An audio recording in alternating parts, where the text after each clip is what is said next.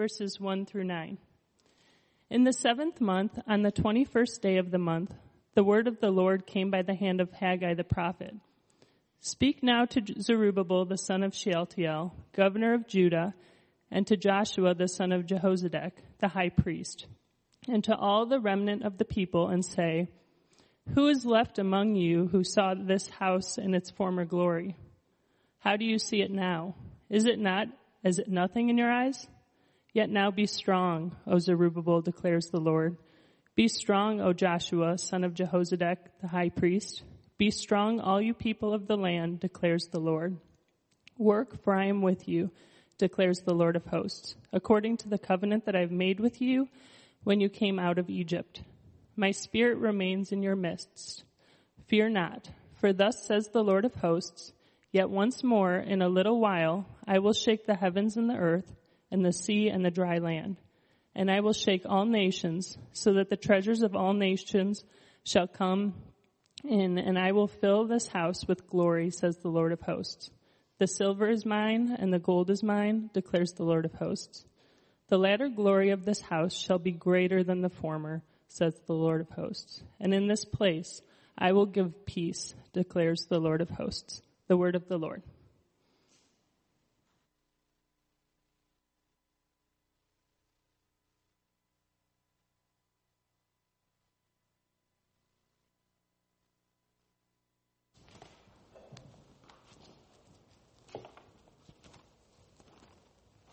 Well, good morning.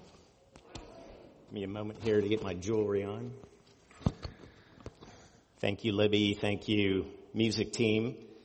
Those of you serving upstairs in the sound booth, and ushers and greeters, deacons, thank you. And my name is Mike Traben. I'm one of the pastors here at Trinity Fellowship Church. I want to add my welcome to what you heard this morning, especially to those of you who are guests or maybe visiting with us the first time.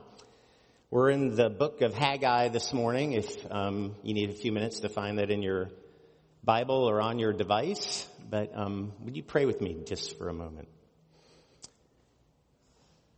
Well, Heavenly Father, we thank you for the gift of your revelation through your Son, Jesus, the living Word. And through the written Word that's been passed down to us, Lord, that we can just have greater access to who you are and your heart and your character and what it is that you call us as your people to be. So, Lord, quiet our hearts and our minds this morning. Help us to see and to hear all that it is that you have to say to us this morning. And we pray these things in the name of Jesus. Well, where do you call home? I grew up in a military family. I had my own career in the military. I've lived a lot of places and countries in my life. And so when somebody asks me, where are you from? I go through this process in my head rather quickly. Well, do you mean where do I live? Where was I born? Where do my parents live? Where did I graduate high school? Where did I live the longest? I find sometimes it difficult to answer that question. Probably just overthinking it, to be sure. But home is what we most often think of as the place where we find the person or the people that we love the most. But it can also be a place, a physical place that you feel connected to emotionally, somewhere that you have fond memories of, a place that you're happy to arrive back at. As a kid, I grew up in Southern California, and I remember it was many years before I went back there as an adult, and I just remember the smell of a creosote bush, most of which don't exist anymore because it's been built over, but that memory that smell rather, evoked a memory of comfort for me, and I thought, this smells like home to me. Well, as the saying goes, home is where the heart is. It's a phrase generally credited to a first century Roman naval commander, army commander, philosopher, and naturalist that historians refer to as Pliny the Elder. Trivial note, completely unrelated to the sermon. Pliny's heart stopped working on the beaches outside of Naples as he was rescuing people from the eruption of Mount Vesuvius. I don't know why that's interesting to me, but the point is that what we may consider home might not be a building itself. Rather, it's the environment where we experience this sense of security and significance and belonging. The story we read in Scripture reveals that God created the heavens and the earth to be our home. And throughout the narrative of the Scriptures, we see a number of images. We see a garden as the first home of our proto-parents, Adam and Eve. We see the temple as the place where heaven and earth meet, where God met with the Israelites. And then as we look to the future, we see a city, the New Jerusalem, which is to be our home in the new heaven and the earth. Well, God placed his image bearers, Adam and Eve, in the Garden of Eden. It was the best home imaginable. Imagine a place where you had to worry about nothing.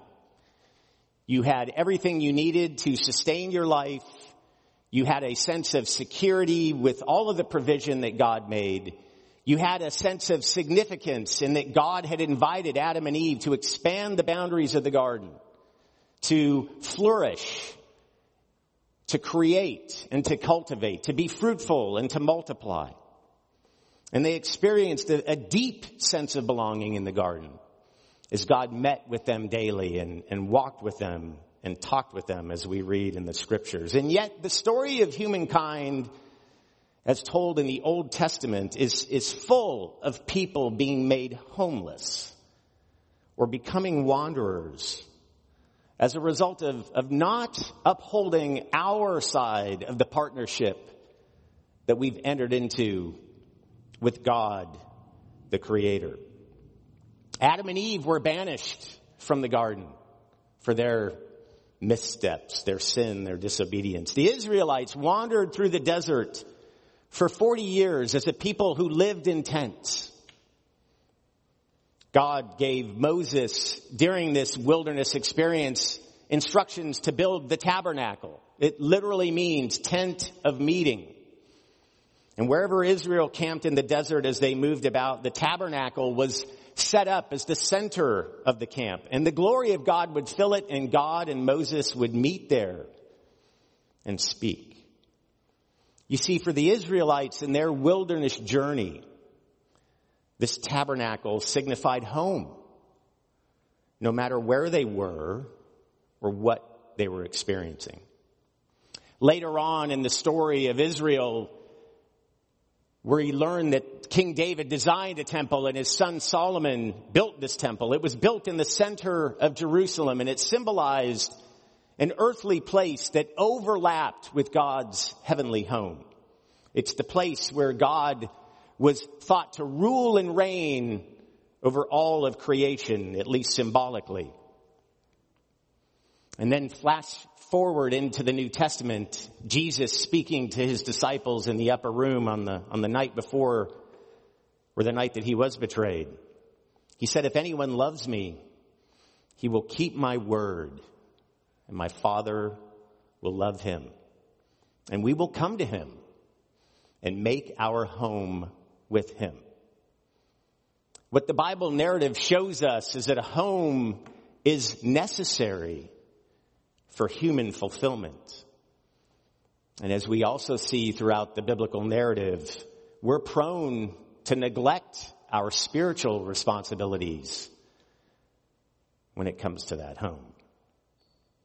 So the question we hope to sort of explore this morning is what then are some of the postures and the practices that we can inhabit as we participate in God's activity of renovating our hearts to be this dwelling place of the Holy Spirit.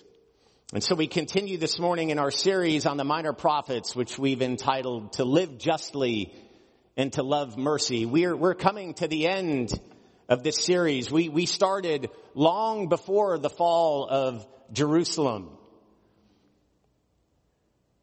But yet now we find ourselves after the fall of Jerusalem in the timeline. And last week, Mike Stroh preached the best sermon we've ever heard on Zephaniah, who prophesied in the southern kingdom before the fall of Jerusalem and Babylonian exile. But now, as we approach the prophet Haggai, now we are in this post-exilic phase. We've jumped forward, if you will, 50 or 60 years. And verse 1 of chapter 1 in the book of Haggai sets the scene for us. It says, in the second year of Darius the king, in the 6th month, on the first day of the month, the word of the Lord came by the hand of Haggai the prophet to Zerubbabel, the son of Shealtiel, governor of Judah, and to Joshua, the son of Jehozadak, the high priest. Well, Darius was a king of Persia, and he had carried on in the tradition that had begun, or rather the decree that had begun years and years before by two kings before him, that allowed the Jews in exile in Babylon to return to Jerusalem and to begin to reestablish their homes and their communities. Well, who is Haggai? Well, virtually nothing is known about this prophet except what we learn here. His name means festive.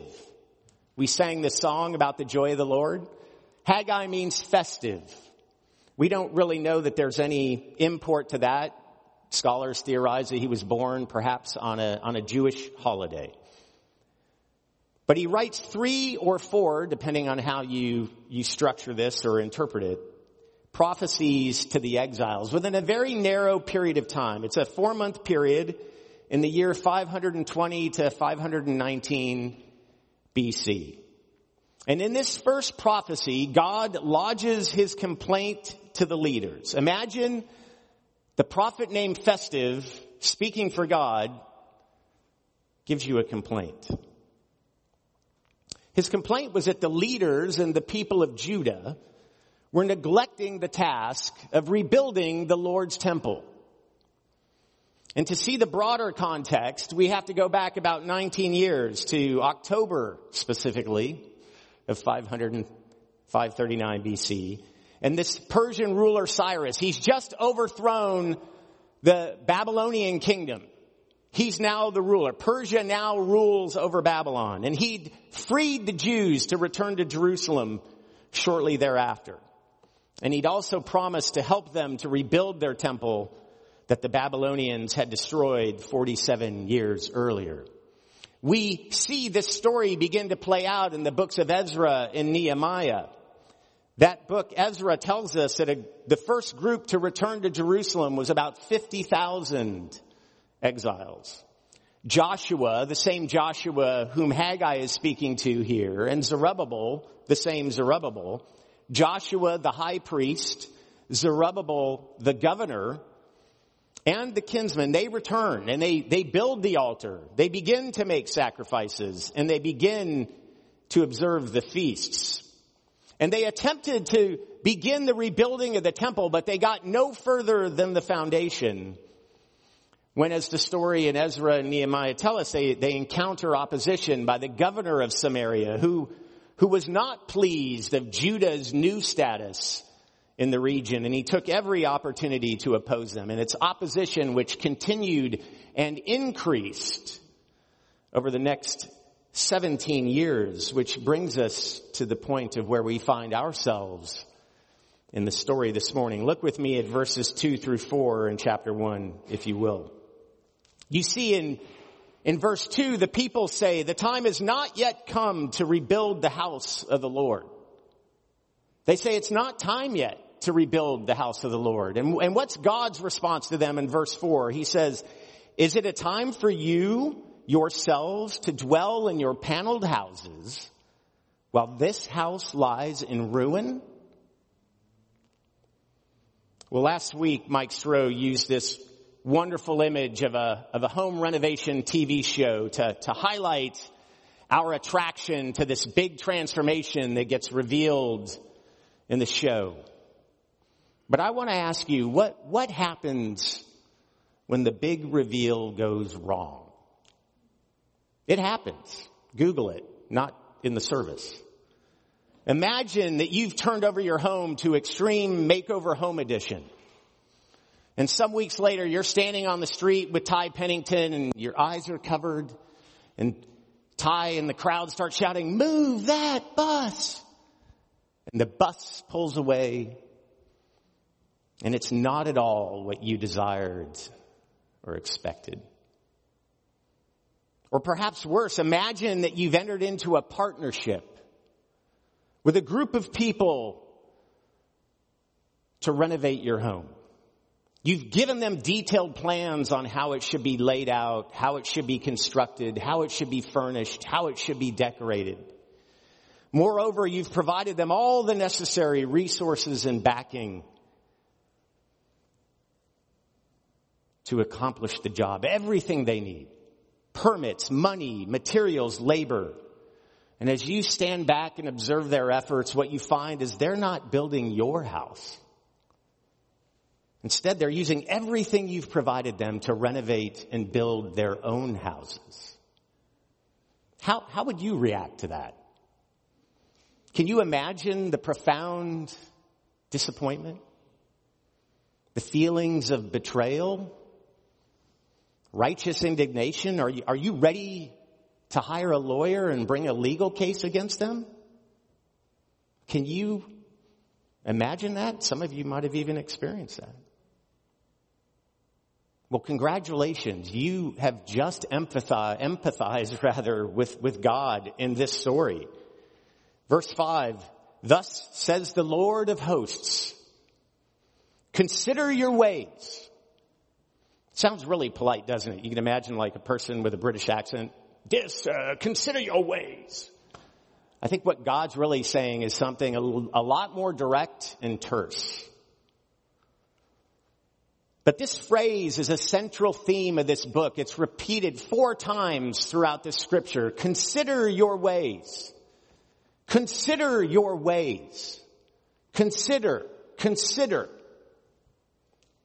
And what are the results for the Israelites of not having considered their ways? Verse 6 tells us, God says to them, "You have sown much and harvested little. You eat, but you never have enough. You drink, but you never have your fill. You clothe yourselves, but no one is warm. And he who earns wages does so to put them into a bag with holes." You see, brothers and sisters, as we read in verses 7 through 8, God wants us to glorify Him, not ourselves. And when we put our priorities ahead of God's priorities, things may not turn out as though we want them to. Look at verse 9. God says, "You looked for much, and behold, it came to little. And when you brought it home, I blew it away. Why, declares the Lord of hosts? Because of my house that lies in ruins, while each of you busies himself with his own house."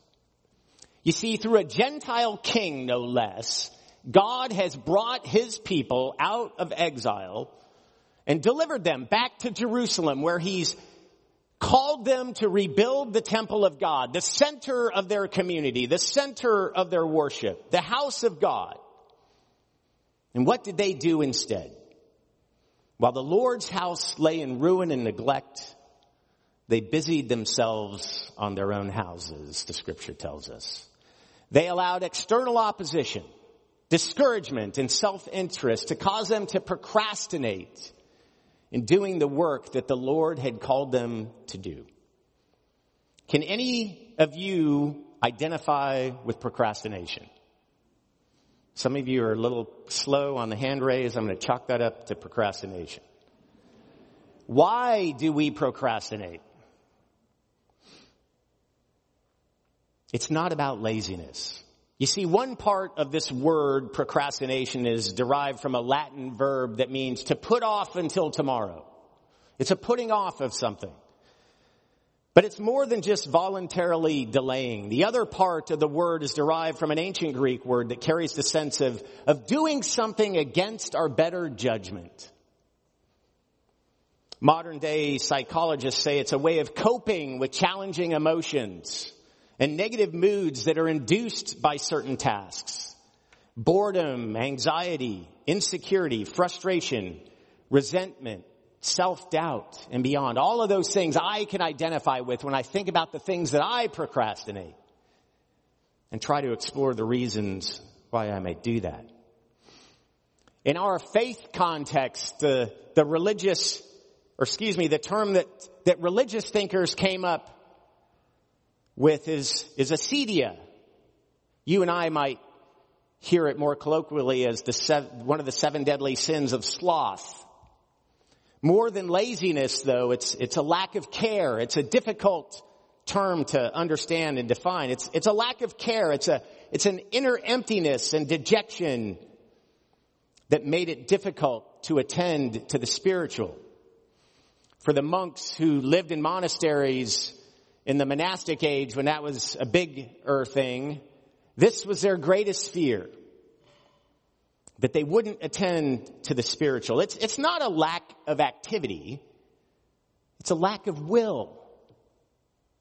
A lack of will to submit to the difficult task of tending to the spiritual life that leads to the renovation of the heart. You see, at its core, procrastination or acedia is not about our ability to manage time or complex tasks. It's about our emotions and our heart level desires. It's about our willingness to submit to what we're being called to do. And we face this same challenge today with places of worship, which are pulled in so many directions. And when I use this term places of worship, I mean both the place of worship that's inside of you, in your heart, and the places of worship where we come together as a community. You see, the foundations of God's house, my friends, has been laid in Jesus Christ. But we're prone as a people to neglect the mission of building hearts and building communities.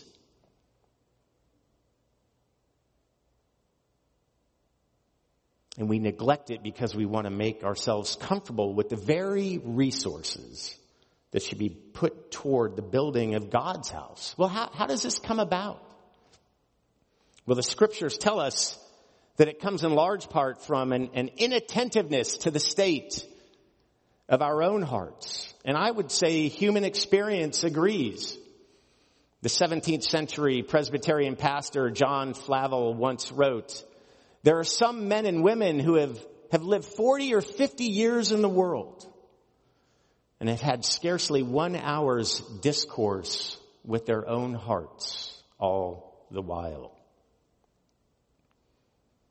Friends, we constantly need to grow in our capacity to see our hearts in light of God's heart. Well, how do the Israelites respond to this in what we're looking at today? In verse 12, it says, they obeyed the voice of the Lord and the words of the prophet. They obeyed.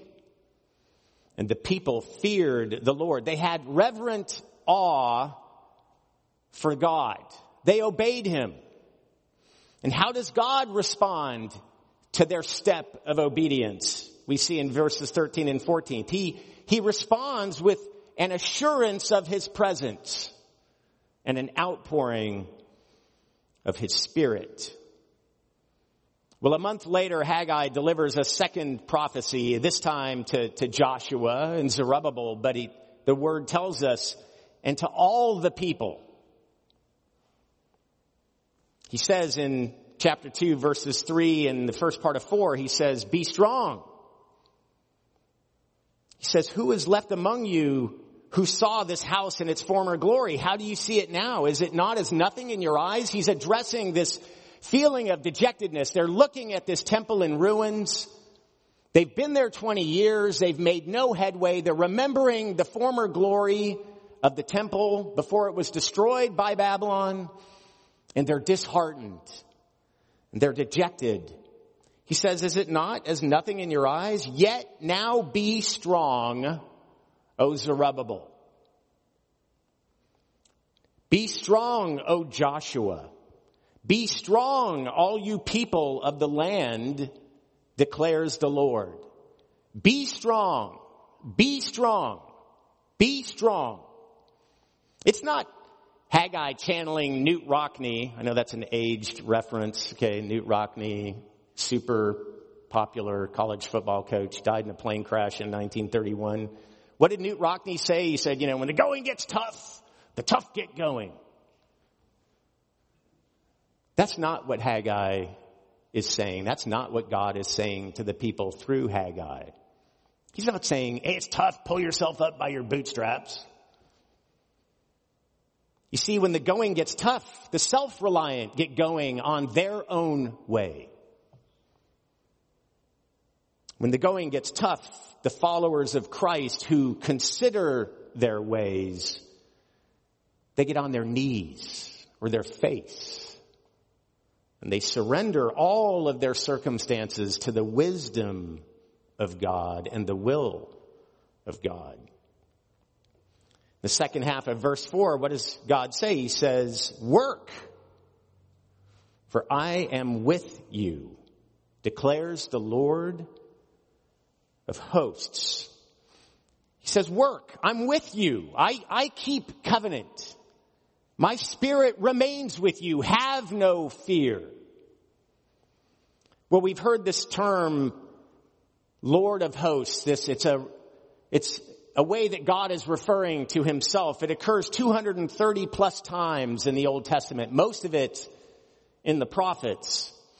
It's an Old Testament description of Yahweh as the king of the universe or the ruler of all the divine entities and humanity. It's God as the sovereign ruler over all human events. Another way to translate this word host is armies, the Lord of armies.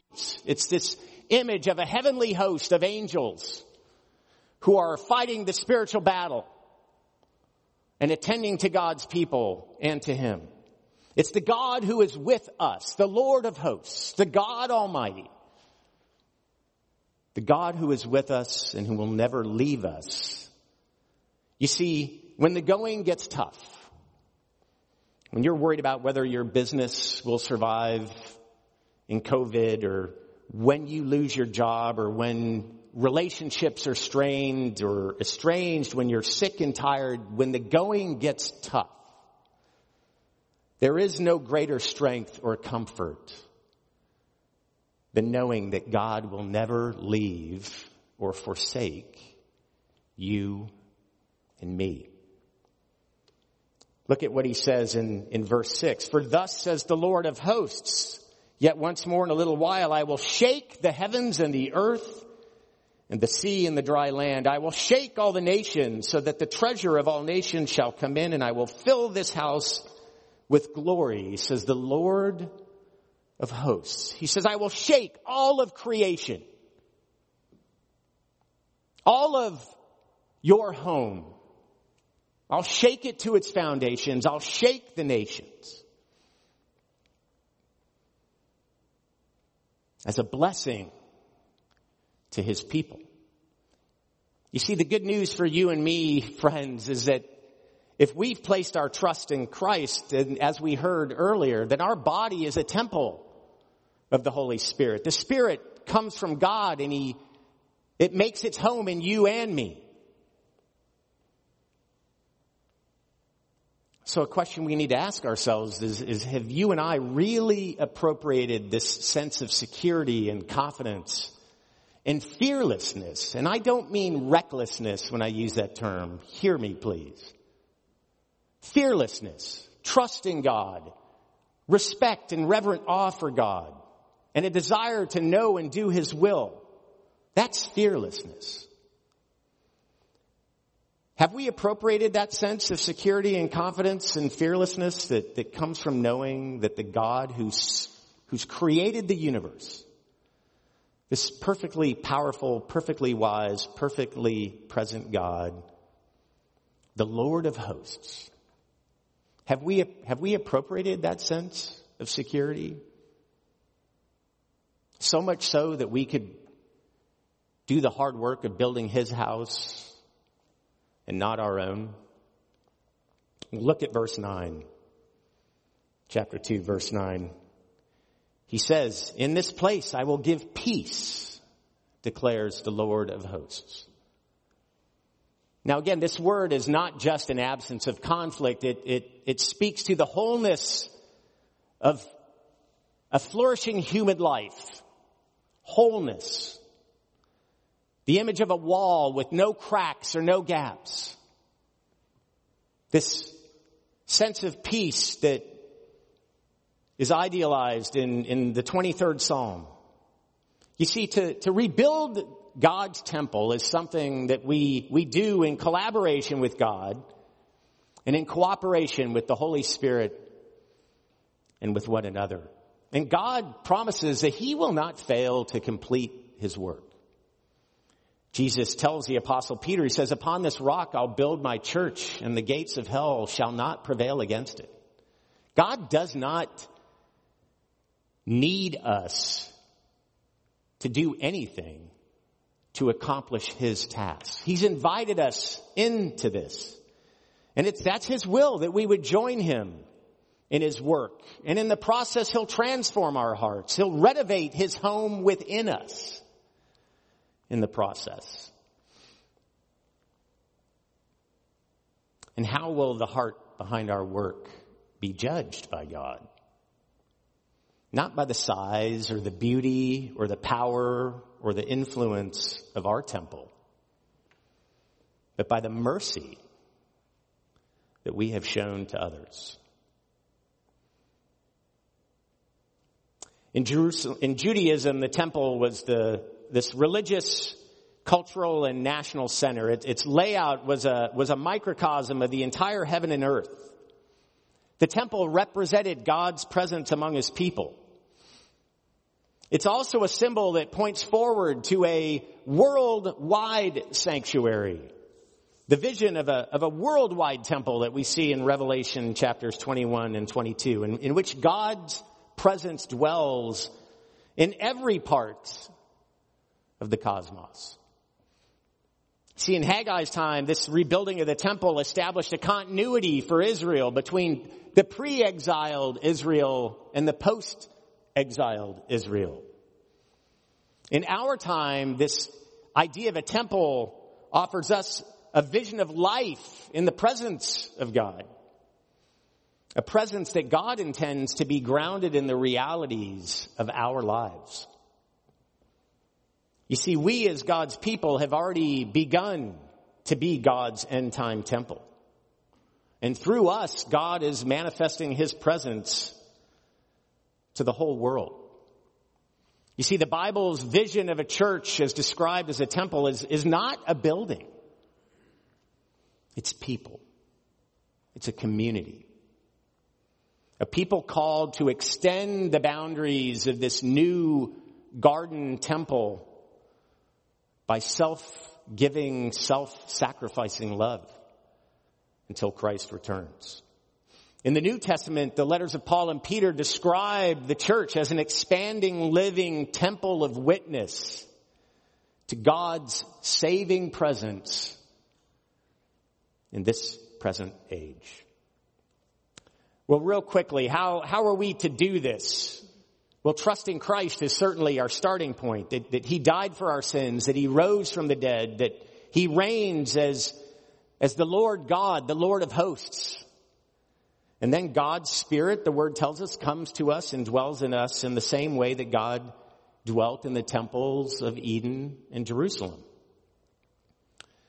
But with God, the Spirit dwelling in us, then how do we yield to its power and influence and experience this even greater outpouring of grace through his presence in our lives?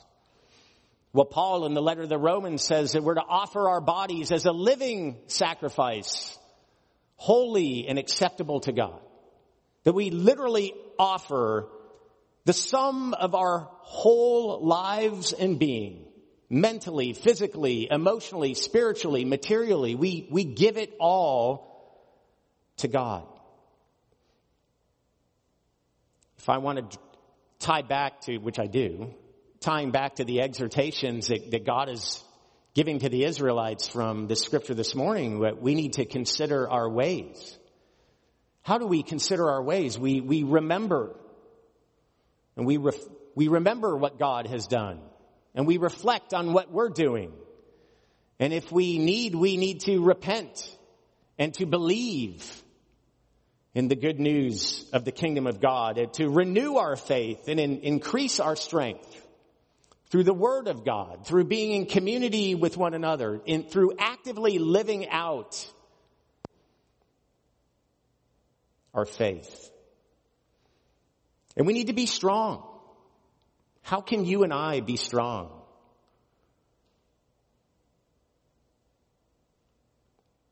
Well, I would submit that it's primarily through praying to God. We draw our strength by submitting our will to His through prayer. God's invited us to this place to have a personal, deeply intimate relationship with Him through prayer. And all believers, in one sense, function as priests by offering up prayers to God in our sphere of the spiritual temple as we exist as kingdom citizens exiled in this fallen world. And then we need to obey, or rather work, which is obedience. We can do the work that God has called us to do. We can be obedient to God. We can live justly and love mercy because God has said, I'm with you. I am with you until the end of the age. At the end of this age, this fallen world will be renewed. And God's perfect kingdom in heaven and on earth will be restored. God's people will be resurrected, will be completely restored to God, will be delivered from exile on this earth, and we will dwell eternally in this worldwide temple of the new heaven and the new earth and enjoy the fullness of God's presence. Well, in the final 3 verses of this book, the final 3 verses of chapter 2, God speaks again through His prophet to explain and reinforce to Zerubbabel His promise to bless Israel from this day forward. And friends, I want to submit to you that the promise for us is that all false power and all false authority will be destroyed, and a divine governor with divine authority will indeed take his place over all of Israel and all of the world. You see, home indeed is where our heart is. When we have a regular discourse with our own hearts, and when our hearts remain closely knit with the heart of God in Christ, the big reveal does not disappoint. We can be strong, and we can join God in His work without anxiety or fear. For the God who rules over all of human history is with us. May we be a people who consider our ways. May we turn our hearts inside out to build the temple and to worship God through the inextricable love of God and love of neighbor. And may we be strong as we work, remembering God's great promise that He is with us and that He's coming again to establish His perfect kingdom where we will live and reign with Him forever. Would you pray with me? Well, Heavenly Father, God Almighty, Lord of hosts, Father, we're so grateful that You have created a home for us, Lord, and that You've invited us. Rather, You've called us. Your deepest heart's desire is that we would build this home with You. Father, you've given us everything that we could possibly need. Help us to see, Lord, that how we can grow in our capacity to come alongside you and one another to expand the boundaries of this garden temple, to reveal your heart and character to a fallen world, and to be a witness to who you are and what you've done through your Son, Jesus. Lord, by your Spirit this week, give us a fresh capacity to consider our ways, to be strong and to work and to remember that you are with us. And we pray all of these things in the name of your Son, Jesus, and by the power of your Holy Spirit. Amen. Let us stand.